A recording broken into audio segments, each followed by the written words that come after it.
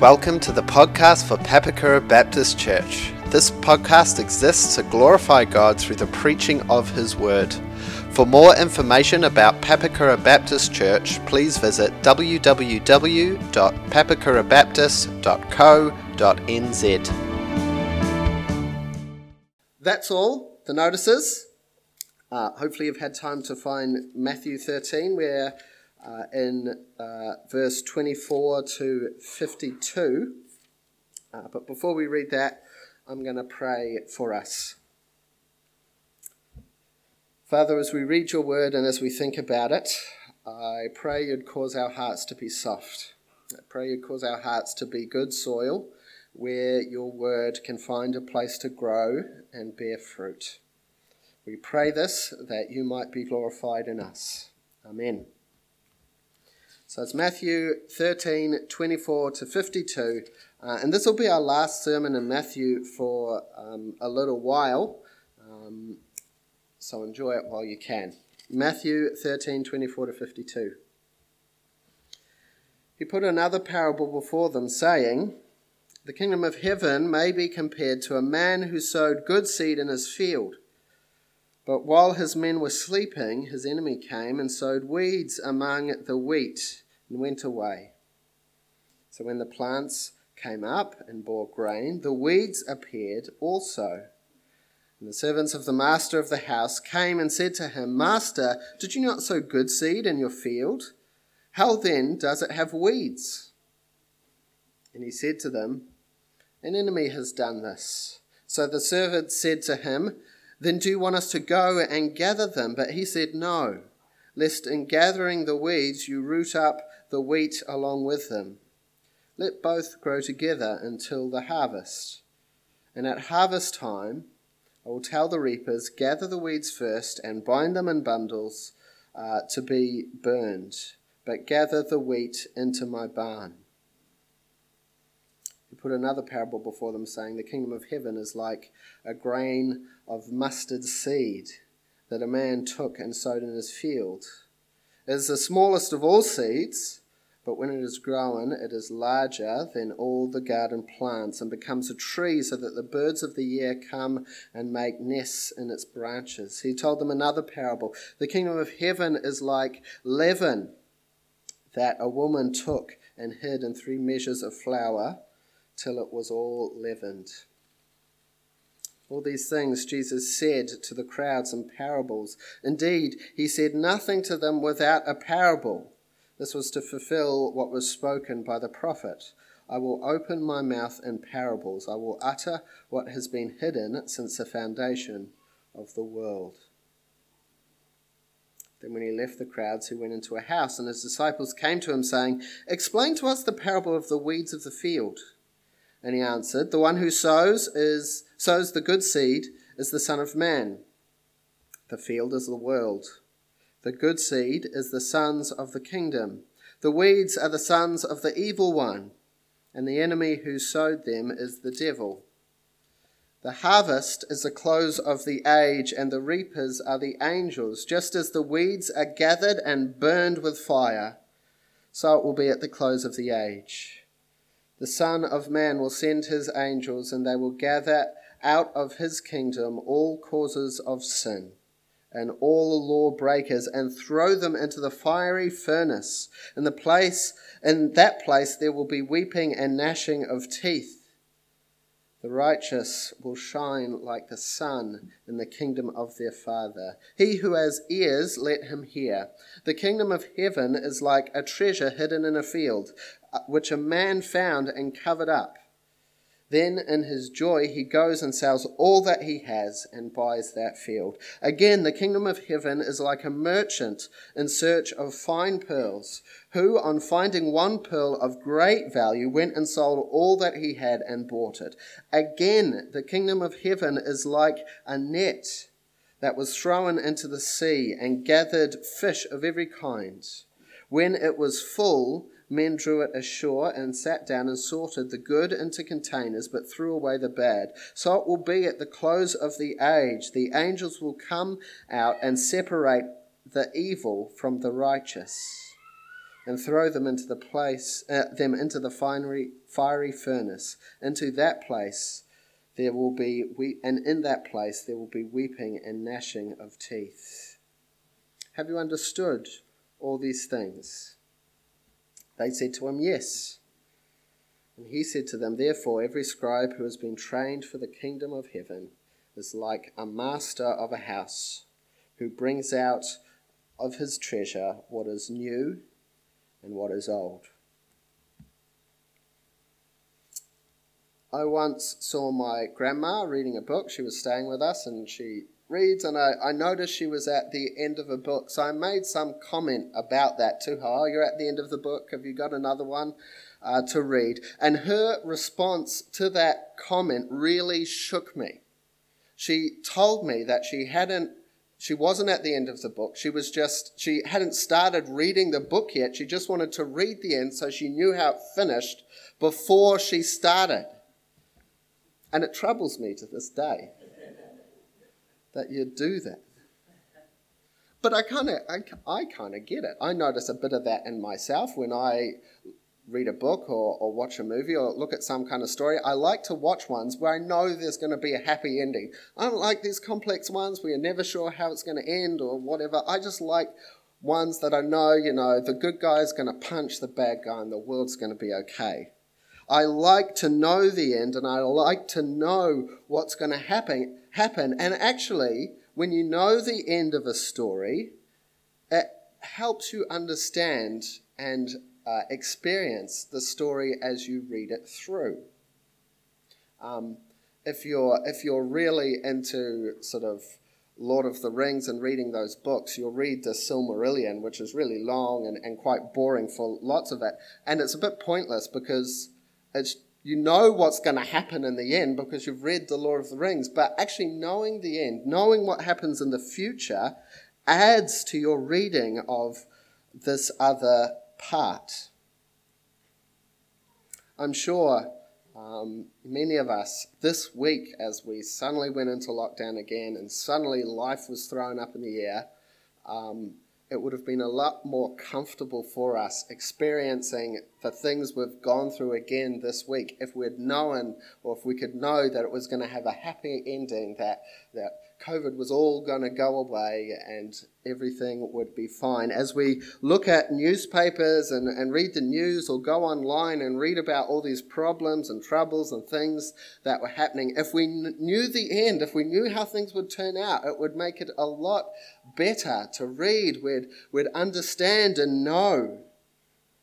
Life would be a lot more comfortable and a better experience for us if we knew how it was going to end.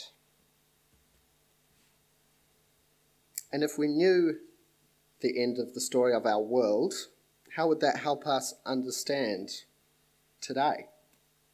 What would we be doing differently if we saw how things were going to end? How would we experience life differently if we know the end?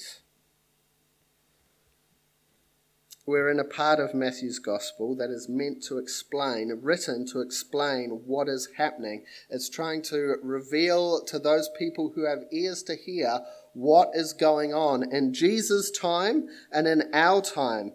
In chapters 11, 12, we've seen a lot of rejection, a lot of mixed response to Jesus, a lot of opposition, all these things which require explanation. And chapter 13 gives us that explanation. It tells us what is going on, why these things are happening. But it does it in the form of parables. We thought about the parable of the sower last week. It explains why the kingdom is received so differently by different people. And so Jesus is explaining what's happening in our world, explaining what's going on through these stories. And in our passage this morning, Jesus will continue to do that, but as you could see, it's not just one parable, it's many parables that come thick and fast that are helping us to see what's really going on in the world around us. They help us understand what's happening by illustrating what will happen at the end. They tell us how things will be in the end so that we know how to live and what to think today. Now, if you look at this chapter, you'll see that Jesus tells 3 parables publicly to the crowds. Verses 24 to 35, they're out facing the crowds, what anyone and everybody needs to hear, what they need to know about the end. Then in verse 36, Jesus retires into a house, and there he's speaking privately to his disciples, those who have understood what the crowds heard. This is for someone who's following Jesus, how the end shows them how to live. And if you were here last week, you'll know that we didn't go through verse by verse, but this week we're just going back to the normal way of doing things. We're just going to work our way through the passage and think about what is going on. So let's jump in and let's think about these stories and think about how the ends that they show teaches us how we should live today. Verses 24 to 30 start with the parable of the weeds of the field. So a man goes into a field, sows his seed, he wants to have grain. In the night, his enemy comes and he sows this other bad seed. And I'm told, I don't know because I don't grow these kinds of plants, there's a particular kind of weed that looks a whole lot like grain. And the only way you know it's not grain is when it's fully grown, it doesn't have grain on the top. That's the only way you know. And we can see that in verses 26 and 27. The servants only recognize what's happened when things start to grow, and some of their grain isn't grain because it doesn't have grain. And so the picture we see is of a mixed field. This field that has been sown, but the plants that are growing are mixed. Not all of it's good. Some of it's bad. A mixed crop. Now when I look at my house and I see there are weeds growing, I'm better at recognizing them than the servants, but what I do is get out there and I weed and I pull them all out so that it's only the good seed. But the master doesn't do that. He's concerned for the good seed, and he's concerned that if his servants go about and try pull out this bad seed, that it will actually ruin the good seed. I kicked over a red onion sprout just the other day when I was weeding. Sometimes when you're weeding, you ruin the good seed, and the master doesn't want to do that. And so he lets both grow together until harvest time. Then at harvest time, he'll pull out all the bad ones and burn them and save all the good seed. Now we benefit from another explanation for this parable. The field that was sown is the world. The master is the Son of Man. That's Jesus. The enemy is the devil. The good seed is the sons of the kingdom. The bad seeds are the sons of the devil. Both people, that's referring to both people, but also causes of evil, we read later, causes of evil within God's people. The bad seed are the things that do evil and cause evil. The harvest time is the end, and the harvesters or the reapers are the angels. And the message we see, once we see all that, is pretty clear. The world is full of mixed crop. There's a mix of good and bad seeds in the world, and it will remain like that until Judgment Day. Jesus is waiting until the end of time before he sorts out the good from the bad. And so we shouldn't expect that today at some point or during our lifetimes we'll definitively sort out and be able to separate the good from the bad. Until Jesus comes, there will be this mix of good and bad. And that helps us understand what we see in the world today. God isn't removing all the sons of the devil. There will be people who sin. There will be causes of sin. He's not doing the weeding as we go. He's waiting until the final day to sort out good from bad. And the bad will be burnt and destroyed, and the good will be saved. And so we should expect to see that. We shouldn't expect that everything will be good and nice today. We should expect that at the end. And I think if we look at this passage and understand what it means and understand what it's saying about Judgment Day, it highlights our need for salvation and to remain faithful to that until that day. In the end, Jesus will come and destroy bad seed, wickedness and evil. He will burn it to nothing.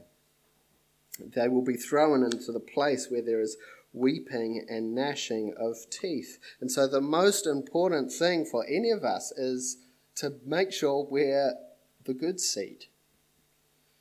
The most important question that we all need to answer this morning is, how does God see me? Does he see me as good seed or bad seed?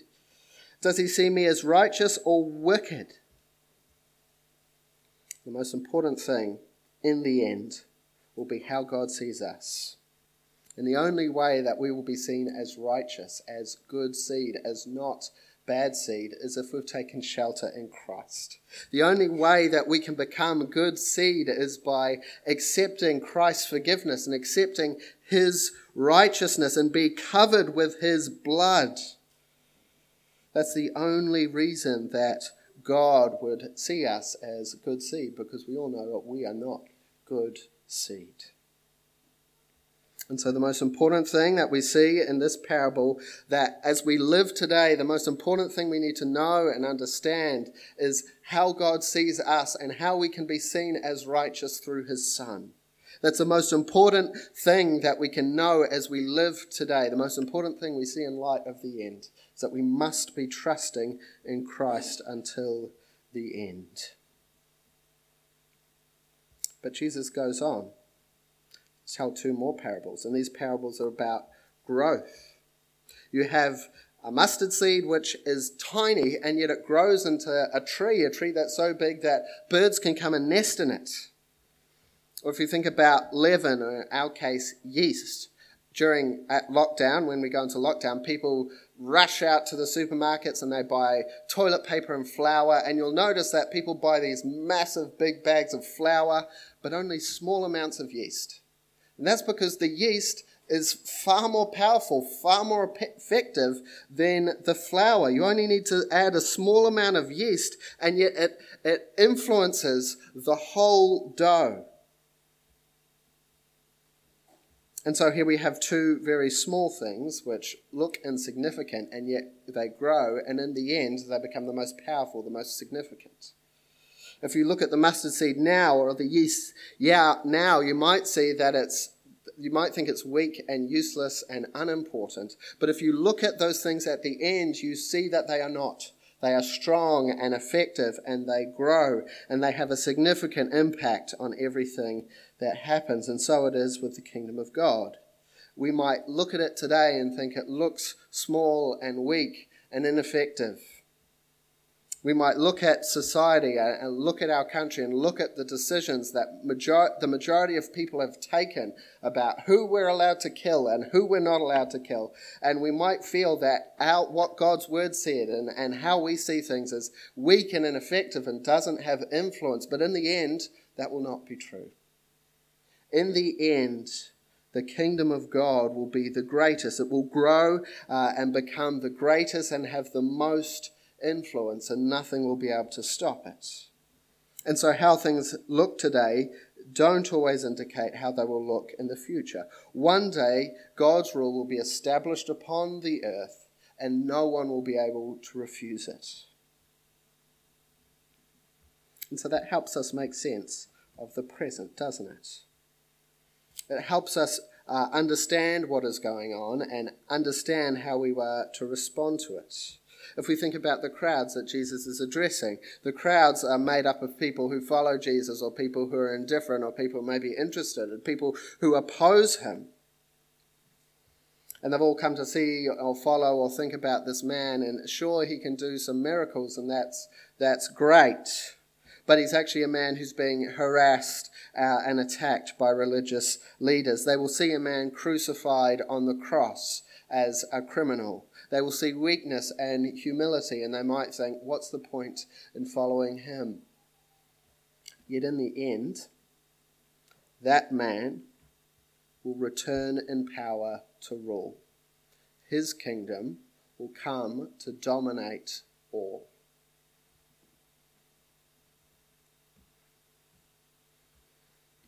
carry on.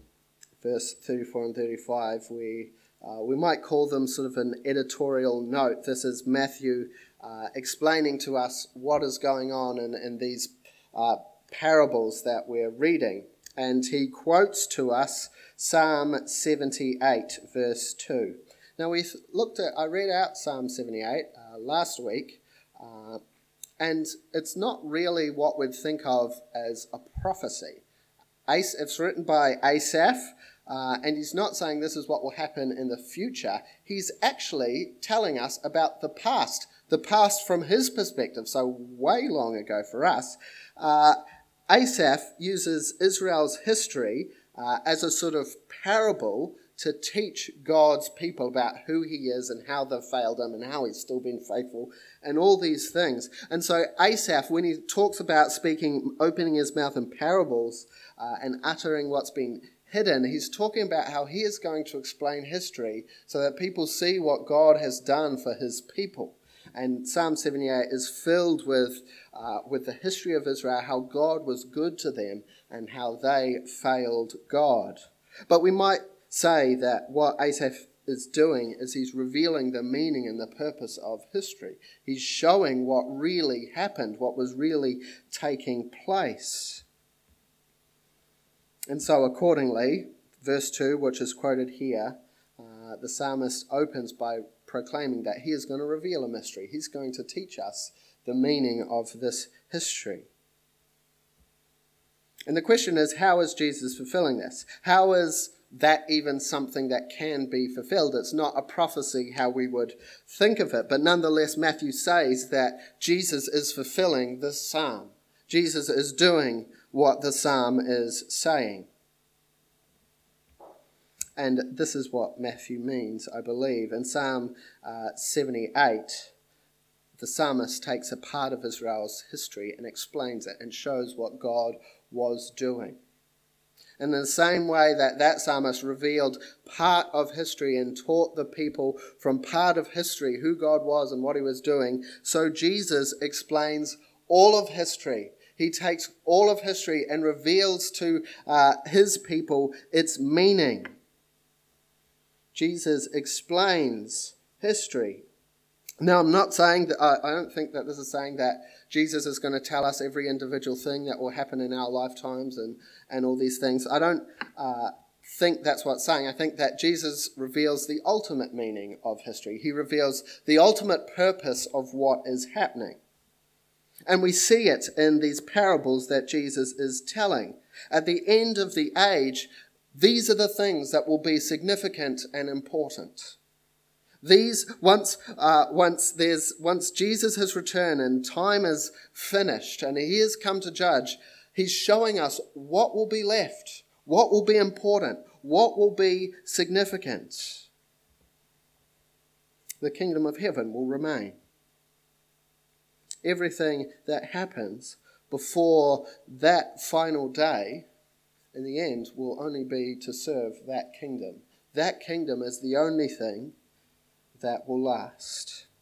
And so as we experience another lockdown this week, and it hugely affects us and is probably, taking up a large part of our thinking and our time and all these things, when Jesus returns, the sum total of what will remain from this lockdown and the previous 2 lockdowns will be the things that served his kingdom. The rest will just be thrown away like weeds. Last year we thought a lot about our election and the American election, but when Jesus returns, the only thing that will remain from Trump's leadership or Biden's leadership or Jacinda's leadership is the fruit of righteousness it produced. The rest will disappear. Here at PBC, we do a lot of things and we spend a lot of time and effort and resources to make church happen, but the only things that will remain when Jesus returns are the things that bear the fruit of righteousness. Whatever failed to serve his kingdom will be destroyed. Jesus, as he reveals to us history, reveals to us the end of what will happen, shows us where things get purpose and meaning from. And so we want to be people of the kingdom. Because in the end, that's the thing that will grow to dominate. In the end, it's the good seed that will remain and the bad seed that will be destroyed. We want to be gospel people, proclaiming the good news of the kingdom, because that's what's going to last forever. We want to be Jesus people because he is the one who's going to return to judge. He is the one that is explaining and revealing and teaching to us what is the purpose and meaning of everything that happens to us. We want to be people who understand and know the end of history, who see what will last forever and live lives in the light of that. And we must let that affect us this year, next year, for the next decade, until eternity. Question is, how do we do that? How do we let eternity and what will happen at the end affect us today? What does that look like? Well, fortunately, the last half of the passage is helping us think through that. Like I said, from verse 36, Jesus comes away from teaching the crowds and just teaching everyone and comes to specifically teach his followers. And then in verses 36 to 44, I believe, 43, Jesus explains the parable so they know. They understand that at the end of time, the bad seed will be destroyed and the good seed will remain. And so this is for people who see the end, who understand what is going on. From verse 44 to 52, it's teaching people who understand what's come before, who understand what Jesus is going to do at the end. So I won't go over the explanation because we've already thought about it. We'll think about those four last parables that Jesus tells, and we'll think about how they teach us how we should live, how they show us how to live in the light of the end of the story. The first two parables are fairly similar. They're about treasure. So if we're answering the question, how should people behave in light of the end, these two parables give us a very clear message. How should I behave knowing that Jesus is coming again? I should be crazy. I should be out of my mind. Look at these two men. One finds a treasure hidden in the field and he sells everything. He sells everything to buy that field because the treasure is so valuable. The other finds a pearl. Now you might think the man, ploughing the field, maybe he's just a bit crazy, but here's a businessman. Here's a merchant whose job it is to find expensive pearls. And when he finds this one, he sells everything to get it. For these two, there's no thought of maintaining, a diversified portfolio or, making stable and sensible decisions. They're all in. Every egg in this basket, once they find the treasure, once they find the thing that they've been seeking, they don't reserve anything in the pursuit of it. Everything that they own, everything that they have becomes a means by which they can obtain the thing which they see as the most valuable. And so it must be for us. If we've truly seen the end, if we truly know that Jesus is coming again to judge and that all of eternity will be ruled by his kingdom, if we truly believe that the kingdom will grow to be the greatest, then it becomes the most important thing. It becomes more important than everything else in our lives combined. Everything goes up for sale that we might gain the kingdom. And so we need to think about that.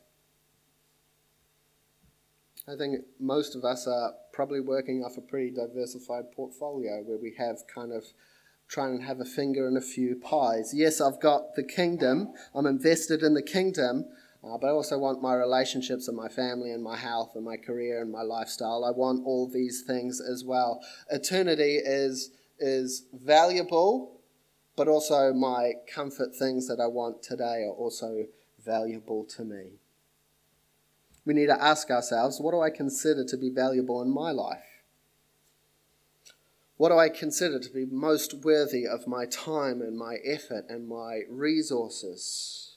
What do I consider to be unworthy of my time, unworthy of my effort, unworthy of my resources? What do I find it easy to invest my time and my effort and resources into? Is the kingdom the most valuable thing to me? Can the kingdom draw upon every other thing in my life because it is that important? For those who understand the end, everything in the world does not compare to the value of the kingdom. And if you're in doubt, if that seems like a too high a price to pay, Jesus reminds us why it's that valuable with another parable. Very similar to the parable of the weeds. It describes fishermen putting out a net and catching all kinds of fish and dragging it up on the shore, and then they're sorting it out. Good fish, bad fish. And I think we get the sense that Jesus is telling this to disciples who were fishermen by trade. And so he's speaking to their work environment. This is what they did for a job. They were used to gathering fish and then deciding which ones are valuable, which ones can I sell for money, and which are worthless to me as a businessman, as my job. And so we see it's very similar to the parable of the weeds in that there's a mixture of good and bad, and people are deciding what is good and bad, what is valuable and what is worthless. And I think what's being emphasized to us is the worthlessness of the bad. Evil will simply be thrown away. The thing that has no value in the final judgment is it's thrown into the fiery furnace, into the place where there's weeping and gnashing of teeth, like fishermen thinking about whether I can sell this fish for a profit, and if not, well, it's no good to me. And it's encouraging us to see what is actually valuable in the end. We need to live in the light of the fact that only some things are valuable in the end. Only the kingdom is valuable in the end. There are lots of things which are valuable today, houses and careers and relationships, and you can invest yourself into possessing them, and you could even lie and steal and cheat to get them if you wanted. But one day they become worthless. One day they are worth nothing, like a bad fish thrown away. The only thing that matters in the end is the kingdom. And so we need to live lives that show the end of the story. We need to live lives that show that the real thing of value to us is what will be forever. And in the final two verses, there's one last parable, and it's probably the most puzzling that we've come across so far. Jesus asks if his disciples understand them, and they say yes, and he says, therefore, and launches into another parable. And so I think that must mean that if we've understood what has come so far, if we've understood what will happen at the end and how that affects our lives today, then this last parable is for us. This last parable is for the people who understand what will happen in the end and who are seeking to apply it to their lives. This parable tells us what those people are like. He talks about a scribe who has been trained for the kingdom. So scribes were the people who were experts in Old Testament law. They knew it back to front. Their job was to be able to tell people how they live in light of the Old Testament law. Normally they're bad guys in the Gospels, but here it's sort of a neutral term for someone who's an expert in the law, an expert in the Old Testament. They knew how to apply it to their lives. But this scribe has also been trained in the kingdom.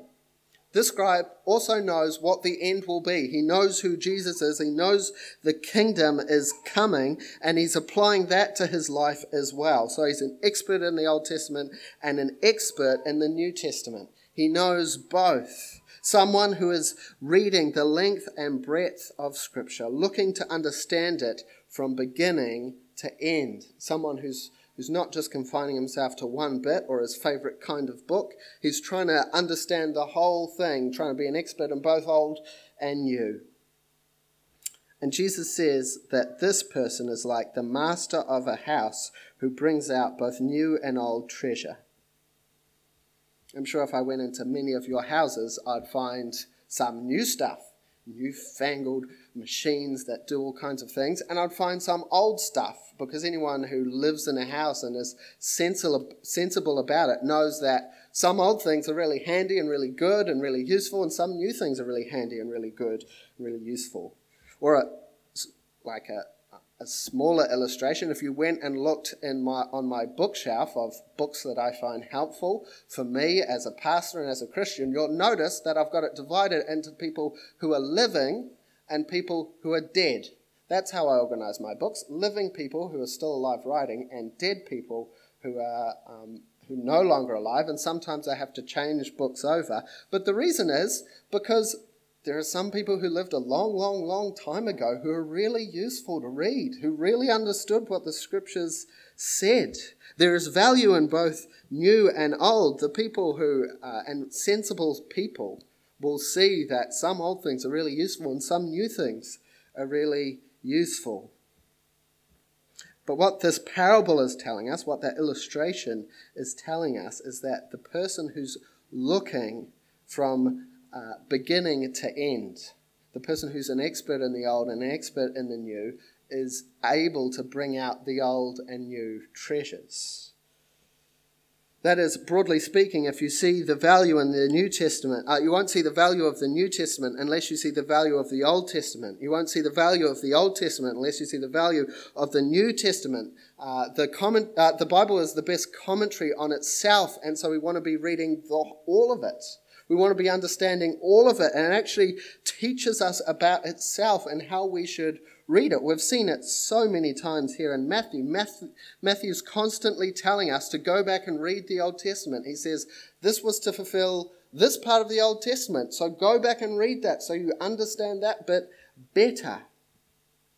And so, as people who understand the end, as people who see the big picture of what's happening in our world, we want to be people who see the big picture, the big story of Scripture, who are able to bring out treasure from both new and old.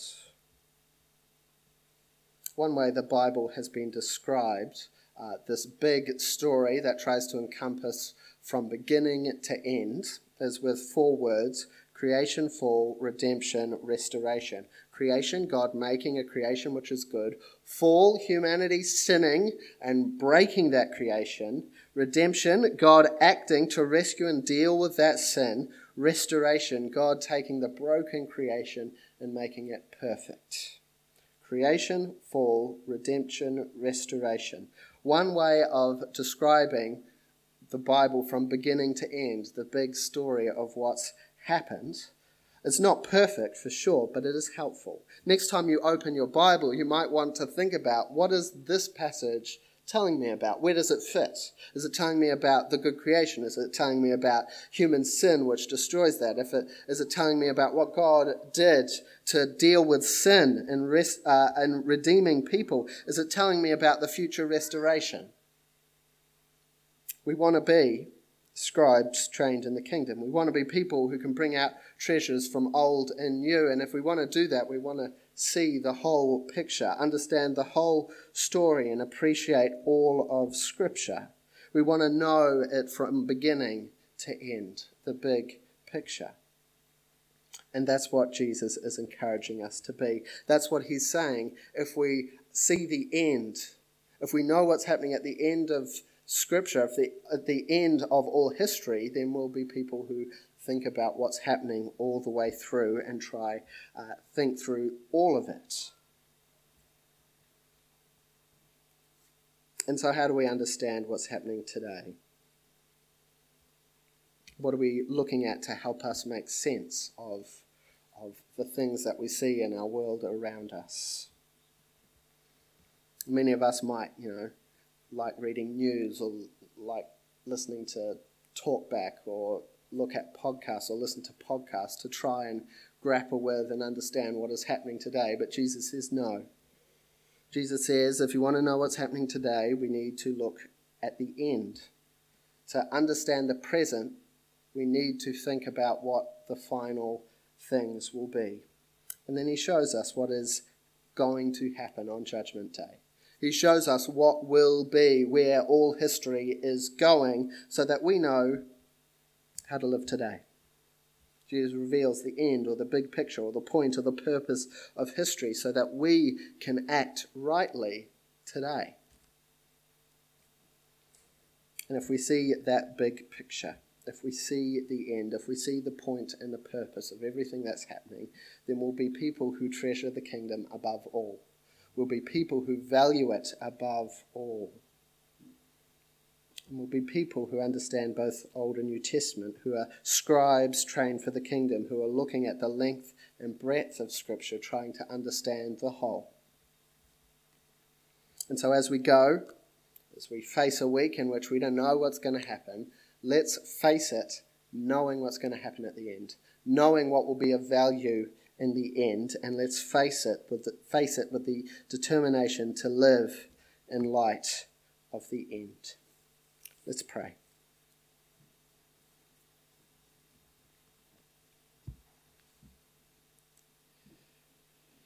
Our Father, we thank you that Christ will return.